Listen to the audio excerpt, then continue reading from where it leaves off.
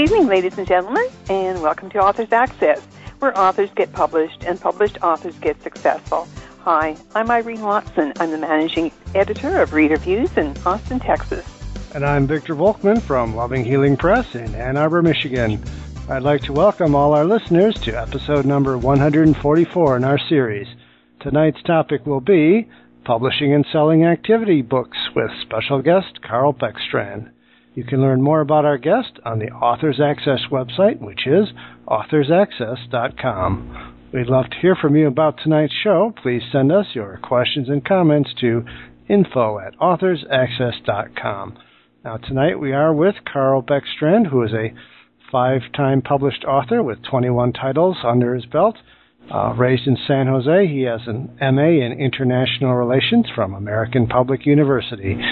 Since 2004, he's run his own publishing company, producing captivating stories, ads, and scripts. He has experience in high-tech, TV and radio broadcasting, film, and public policy. He's lived abroad, been a Spanish-English interpreter, and enjoys volleyball and kayaking. His activity books, Spanish and bilingual books, ebook mysteries, and nonfiction stories feature minority characters and have been lauded by national reviews.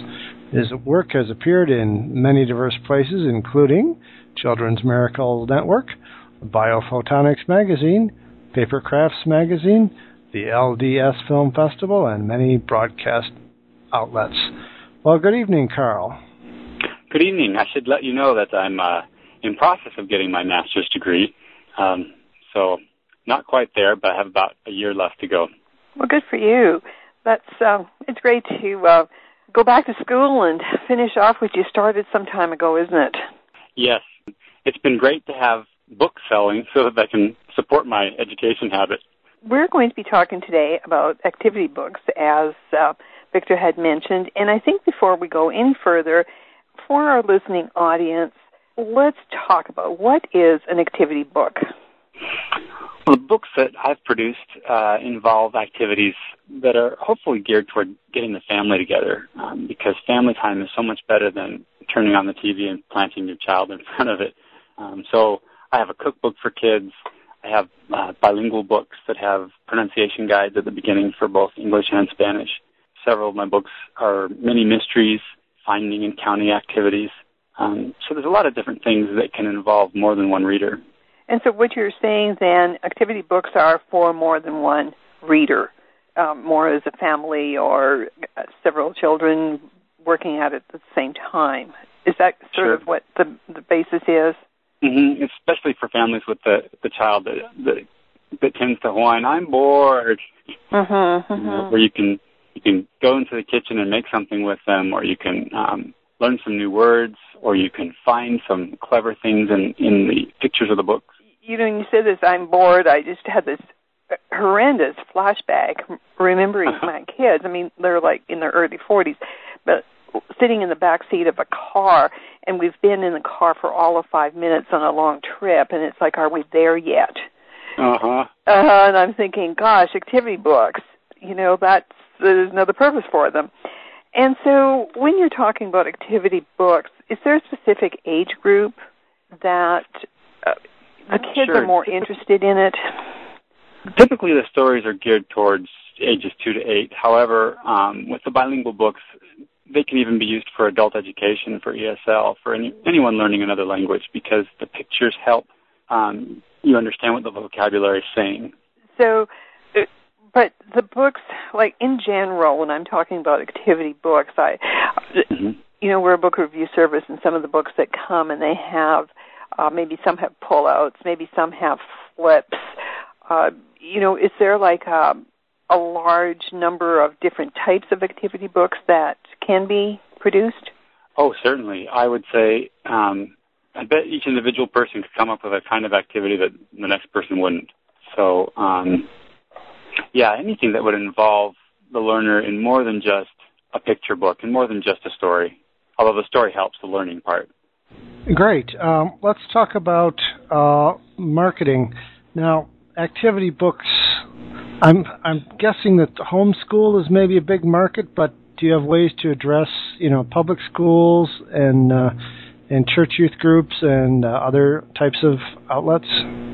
Yes, in fact, a lot of people think that writing the book is the hard part, but you bring up the really hard part, which is the marketing and distribution. I have agreements with a couple of companies. One is BroadArt, and they distribute to libraries and schools, and the other is Follett Library Resources, or BWI Tidal Wave. And so that's where I get most of my orders for schools. But, of course, locally as well, I'll bring copies to schools and donate copies so that librarians can see what we offer. And so students and teachers can also check those out. As far as homeschooling, that's, again, part of the constant marketing challenge is finding those associations, homeschooling associations or groups, which, of course, is much more productive on the marketing track than contacting individual parents who teach their children at home. That could be really labor-intensive. Right. Yeah, you want to maximize your coverage. So do you ever do, in-school presentations or in front of groups of people or parents or teachers or clubs? I do. That kind of thing? All the time. In fact, it's one of the better parts of being an author is going out and meeting readers and inspiring families to use these activities to plan family together time.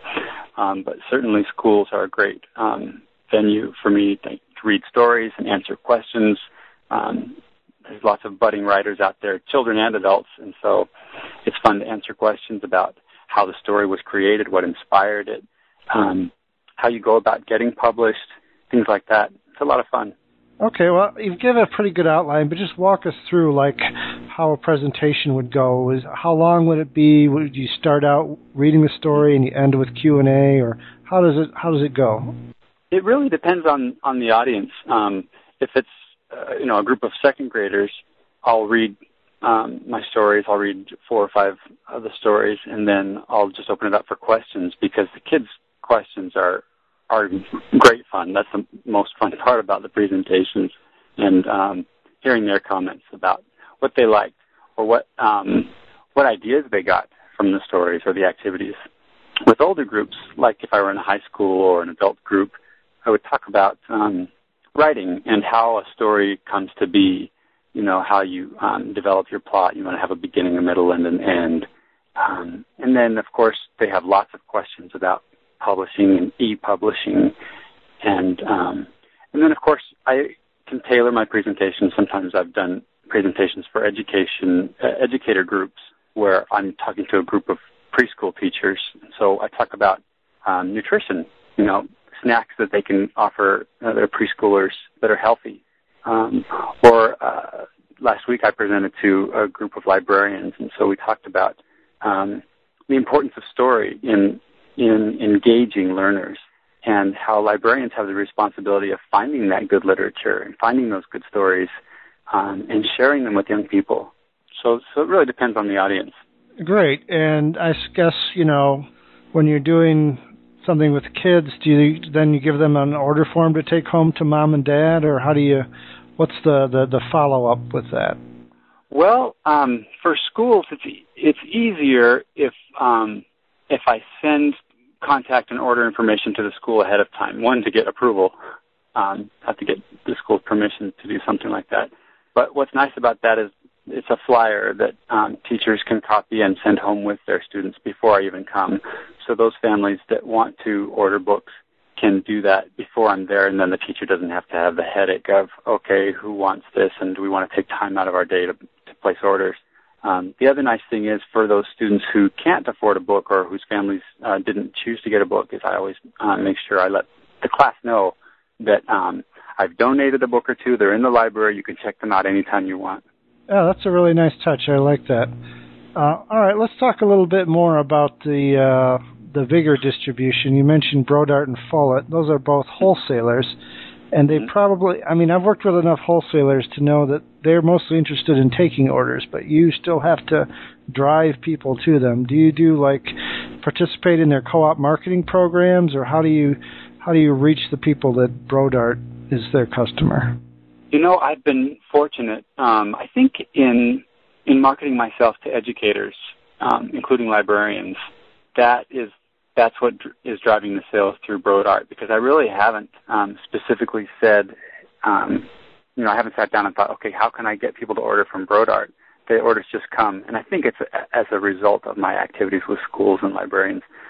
For broader distribution, boy, that is the big challenge. For example, Ingram, the big distributor, wants you to have 10 titles, and if you don't have 10, well, you're kind of out of luck. But recently, Amazon has, they're pretty much taking over the publishing world, but one of their offerings is outstanding. It's CreateSpace.com, where you can set up print-on-demand books. So a customer orders a book at Amazon, it prints and ships right after they order, and you don't have to touch it.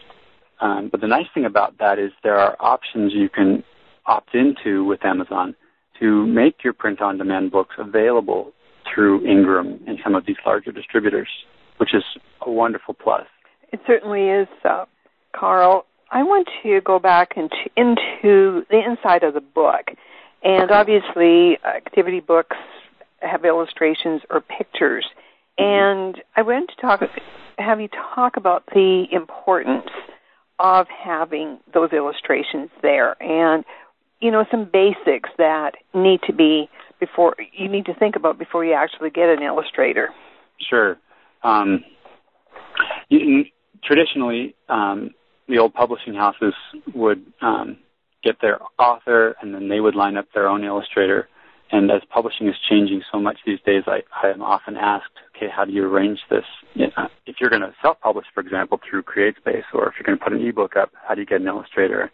And what I've done is I've joined some groups on LinkedIn, other social media, where LinkedIn is the primary one, where you can connect directly with illustrators. And I always tell them up front, if I've looked at their portfolio and I like their work, I feel like it's creative and imaginative, I will approach them, but I'll tell them ahead of time, I'm not a big publishing house. I can't give you a big advance, but what I will do is offer them a percentage of sales. And that can start out small, but if you stick to the marketing, sales will continue year after year. My first illustrator, he's been getting royalty checks from me for 7 years. But yeah, those illustrations are so important. I'm sure many people will identify with my experience growing up. If a book didn't have pictures, I wouldn't give it the time of day for so many years. And, of course, I finally learned that text was pretty exciting, too, if you found a good book. But those pictures, yes, they require thought and collaboration and exchange with the illustrator, where you go back and forth and build off of each other's ideas. And they come out so much more imaginative when you work together with your illustrator, unlike what publishing houses used to do, when they would just assign it. Assign somebody to it. And it's definitely the illustrator and the author have to be on the same page. Absolutely. Otherwise it just isn't going to work. And especially you're talking about young children, ages 2 to 8. I mean, by 8 years old, they're already into chapter books, but those little ones, they can't read, but they can read illustrations, and they can get the story, and especially if there's a parent or a family member involved. Mm-hmm. And I'm sorry, I was just going to say that's what's so fun about illustrations, is there's so much you can incorporate into those. I have a book where there's a bear that you have to find him in the different pages. Or one illustrator surprised me by incorporating food into his images. He makes kind of collage work with torn up photos and then paints on them. But what he told me just before we printed is that some of the images in the book are actually, images he used to create a bumblebee or another creature. They're actually made with food, pieces of food. And so what we did fun. is, and it's just so fun now to tell students, if you look carefully, you can find real food in this book. And of course, we put a key up on my website where they can identify it. It lists what's there. But it's just another nuance where there's something extra for the kids to find. Well, and it's engaging them, and it's engaging their brain. And, like you say, it's something that they have to find, and that's the purpose of these activity books, isn't it? Mm-hmm. Is to engage that child. So you as an author, how do you get the inspiration? I mean, it just amazes me. You must have this terrific imagination to be able to come up with an idea, and you get the illustrator to be on the same page as you and create something that appeals to this little child. Like, well, tell me I about think I'm blessed. I really am fortunate. I have never experienced writer's block. I have just files full of ideas that I am developing. So I've been very fortunate to just have ideas come to me. And of course, you're right. My own childhood is great inspiration. One of my books is called Sounds in the House, about a dog who's alone and scared at night of the noises. And that came from my own childhood experiences. You know, you hear the water heater heating up as a child and you don't know what that sound is, and you can imagine all kinds of scary causes. And so what Sounds in the House does is it explains the causes of those noises that scare people. Do you have children of your own? Not yet. Okay. And so do you actually connect with children while you're writing the book? Creating the books. Absolutely. Yes. I have 13 nieces and nephews, and they are just full of ideas. And so often when I'm at a family gathering, I've got a little scrap of paper because I'm writing down things that the kids are saying because they're so fun and entertaining. Well, I'm so glad to hear that, Carl, because as a book reviewer, we have kids only that review kids' books, except for the little ones when they're little, the parent has to help. But a lot of times what I'm finding is that our kids are the first ones to even see that book as a child, you know, for kids. Mm-hmm. And sometimes, well, as you know, and I'm sure you've experienced this a lot, kids are honest, and they'll tell you exactly what they think. Yep. And if they don't like a book, they will tell you. And a lot of times the authors are surprised, actually sometimes they get really angry at that child because the child doesn't like the book, period. And so I'm really happy to hear that you actually engage the children, you listen to them, and, you know, you create what they want. That's a real gift. Well, it's the objective, at least, and it's always surprising to have kids indicate their favorite, and it's not usually the one that I would think would be their favorite. So it's fun to get that feedback. E-books. That seems to be a big thing right now. I know that you do print books, but do you also do e-books? I do. You know, it's funny. I just, at the beginning of this year, uploaded my first e-books, and immediately e-book sales outpaced print book sales. And that's the national trend for all books now, that e-book sales outsell print books. And so that they're very important. They've been a huge part of getting my work out there to more and more readers.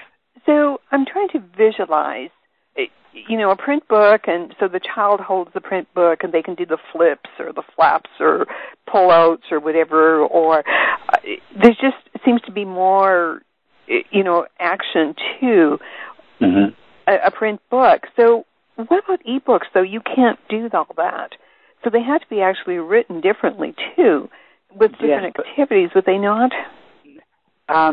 Yes, but most picture books or most storybooks you can adapt as an ebook. The wonderful thing about this digital age is there are infinite options as to how you can present a book digitally, because you know, you can have still shots of the images that they go through one by one, or you can add little animated features so that there's something moving on each page, or you can, and of course, add narration, your voice to it, or music. But I've seen books now, competition is getting stiff because there are books now that go as far as having actual animation and interactive. They're interactive to the point where the child can change what happens in the story and change what direction the dog is running, or what happens when you open the door. And so the possibilities are endless. Wow. I'm impressed. They're almost, it sounds like maybe sometimes the digital books could be better than the print books in that respect. It's getting that way. My one fear is that they'll be so animated that the text will not be important. And it's so important that children get opportunities to read text. I mean, it's great to have things move on the page, and I say more power to them for doing that. But if the text gets overwhelmed or ignored because of the bells and whistles, then we have a huge problem in our country with children who don't read. That's a very good point, Carl. I was just going to ask you, I mean, I've actually gotten bids from people that turn books into apps for your iPhone and Android and your iPad and so on. Have you gone very far in that direction? I've only uploaded my stories as ebooks on the standard platforms, Kindle and Nook. And Smashwords.com will get your book onto most platforms. I am just in the process of investigating flash presentations, adding sound, my own narration, music. Those are things that I want to add as a priority. I don't know if I answered your question. Yeah, no, that's great. I was just surfing over on your site there, and you've got the donate books to charities directly. That's a really super idea, and you've got them all listed out. You can just click on it, I guess, right? Right. There's some great organizations on the donate page that we donate to. Books can help ease trauma, and there's so much trauma in the world for children. So we try to get our books into as many hands as we can.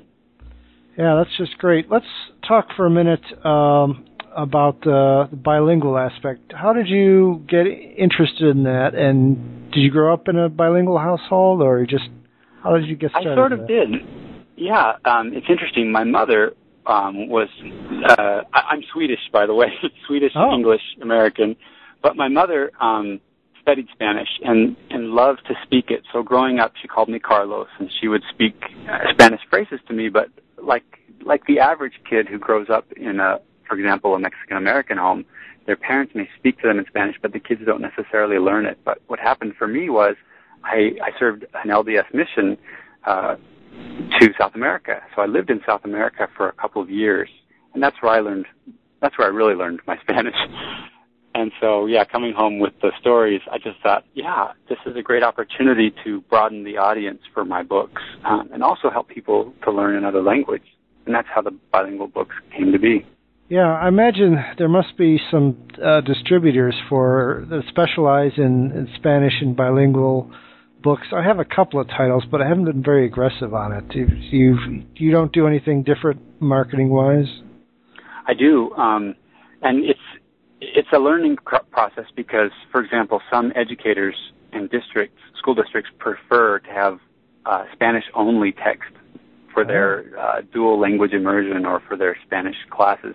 And so what we've done is we've created our stories, like you mentioned, the 21 titles. The reason I have 21 titles on Amazon is not that there are 21 different stories, but that several of my books are available in English only or Spanish only or bilingual. And then, of course, marketing bilingual books. Again, that's the ongoing challenge, is finding those Latino groups, finding ESL organizations that teach English as a second language, or those organizations that teach Spanish, and finding ways to reach them with these offerings as curriculum. Right. Yeah, I don't know whether this enters the children's market, but when I was looking at adult books, there was some pretty diverse regional differences in the Spanish language, and you had to kind of stick your stake in the ground on one of those. Can you talk about that, or? Yes, that's an excellent question, because I consider myself practically fluent in Spanish, but I still have a native Spanish-speaking editor review my text for just that reason of the different modismos, we say, different vernacular in different regions, because sometimes you can have a swear word in your story and not know it. So I usually have a couple of different Latino or Hispanic people review the stories to make sure that the word is the most common usage of the word. And yes, sometimes you just have to pick one and stick with it. But as long as it's not an offensive word, you're safe that way. Right. I imagine, amongst all the dialects, there's enough common that you can just stick to the main things they have in common. Let's talk a little bit about the production of the books themselves. I've had a bit of a problem with that because, I've been doing print on demand, and the prices for doing color books on print on demand are just, I end up having to put list prices up near $19 and $20, and people tell me that, above $9.95 people won't budge for children's books. What's your experience with that? I have had the same concern. I was worried that the prices would be prohibitive, and it's not a price that I choose. It's a price that Amazon or the company that's printing the print-on-demand book decides. But again, like you said, it's very expensive to print a full 4-color book. What I found was a couple of things. One is, at least for my bilingual books, people are willing to pay a little bit extra. But the other thing that's nice about print-on-demand is you can get an idea of the demand for your book. And based on sales, you can also do your own printing. And so I've done printing, of course, here in the U.S. and then also in China, where it's very affordable. But I don't recommend that as the first step. I think an author should get their titles up as ebooks, as print-on-demand books, and then gauge how they do, get a feel for the demand. And then, if there is a demand, go ahead and print your own run of books. And that way you can sell them at more affordable prices directly. And you can also keep more profit yourself. Right. I think I should have asked this earlier, but is there like associations of homeschool educators and stuff that you can reach the parents on a wider scale, but across a bigger geographical area than you can, by school visits? And there are, and I wish I had some to just off the top of my head to name to you. I haven't focused on homeschooling as much. My plan is to get my books into more homeschooling organizations. But yes, of course, there's also the Independent Publishers Association. That's the IDPA. So that will have lots of resources for you. But yes, if you specifically Google homeschool organizations or associations, you can probably find several. Right. And if we come up with any, we can put some on our site after the interview's up. So, there you go. Okay, Irene? Yes, Carl, I was going to ask you, now I'm looking at your website, and it looks like actually you, and I think we introduced you as such, that you own your own company, publishing company. Yes. So it's a traditional self-publishing company, really. It's kind of an oxymoron, isn't it? But talk about your experience as someone that has created their own publishing company. It's been a very interesting ride, I'll tell you, because I hadn't planned on being an author till I was old and retired. But I was fortunate here in Utah to join a writers group and run into a gentleman who had published a children's series on Crazy Horse. And he said, I'll publish your book. I'd shown him some manuscripts, and he chose a book and prepared it. We got it all ready for publication. The day we were going to print, he passed away. And so I got a crash course in publishing and marketing. I've had one other book published by an outside publisher, but the rest I've done myself. Okay, and you're certainly happy with that, obviously, because you've already done, was it 21 titles? So, so obviously you're happy with being a self-published author? For a long time there's been a debate in the publishing world, which is better, get a big publishing house or do it yourself. And this year, in my mind, self-publishing has definitely won the argument, because there are so many tools now available online, and publishers haven't typically been easy to work with for content issues. They always have the last say often. And in the marketing, of course, and in choosing the illustrator and all of those control things, and of course, revenue, the profits were in their hands for the most part. You're right. It's certainly changing, and like you say, it's just so much easier now, and self-publishing is more accepted now, too, in the industry general. Now, so obviously, when you have your own company, there's no need to find an agent, because you're not looking to put your book into a larger publishing company then. Well, I guess that's the next issue for debate. I don't have an agent yet myself. However, I'm finding that as I get inquiries outside of the United States about my books, that I am feeling more and more that I need at least an international agent, someone who has contacts in these other countries and can vouch for the legitimacy of certain companies. Because, of course, I haven't been to China or India yet. And so I definitely feel the need to get a literary agent, at least for the international market. I can understand that would certainly be a necessity because of, I mean, you know, we're global now. And your books, of course, being that they're bilingual, can go not only, you know, into the United States, but any Spanish-speaking country, really. Right. Yeah. Yeah, and of course, into any country, I assume that if you get a good agent with the right connections, they can arrange for translation into any language and publication. Good. So, Carl, your website address. We've been talking about your website, but we haven't told our listeners where you are. It's premiobooks.com, so it's P as in Paul, R-E-M as in Mary, I-O, books.com. Premiobooks.com. Thanks a lot, Carl. We really do appreciate you taking the time and talking to us and to our audience and just kind of giving an insight on publishing and selling activity books. This is something that I know many people are interested in, want to write children's books, and now they just have a few more steps. And listeners, please do check out Carl. He's in premiobooks.com, and it's a great website. There's all kinds of things going on, and all his books are there. Thank you both. It's been a great pleasure, and I just wanted to say how impressed I am with the reviews that you do, as you mentioned, done by children. I think that's a really fun idea. Thank you. Well, I think it's important. I'm really an advocate of children writing the reviews because the books are written for them. They're not written for the parent or the teacher or whomever. They are written for the child, and the child has the final say. Yep. Yeah. Okay, this has been another podcast edition of Authors Access, where authors get published and published authors get successful. You can learn more about our guest on the Authors Access website, which is authorsaccess.com. Stay tuned for the next episode, the 2011 Publishing and Marketing Roundtable with special guest Tyler Tischler. Will be sort of our informal 5th anniversary as well.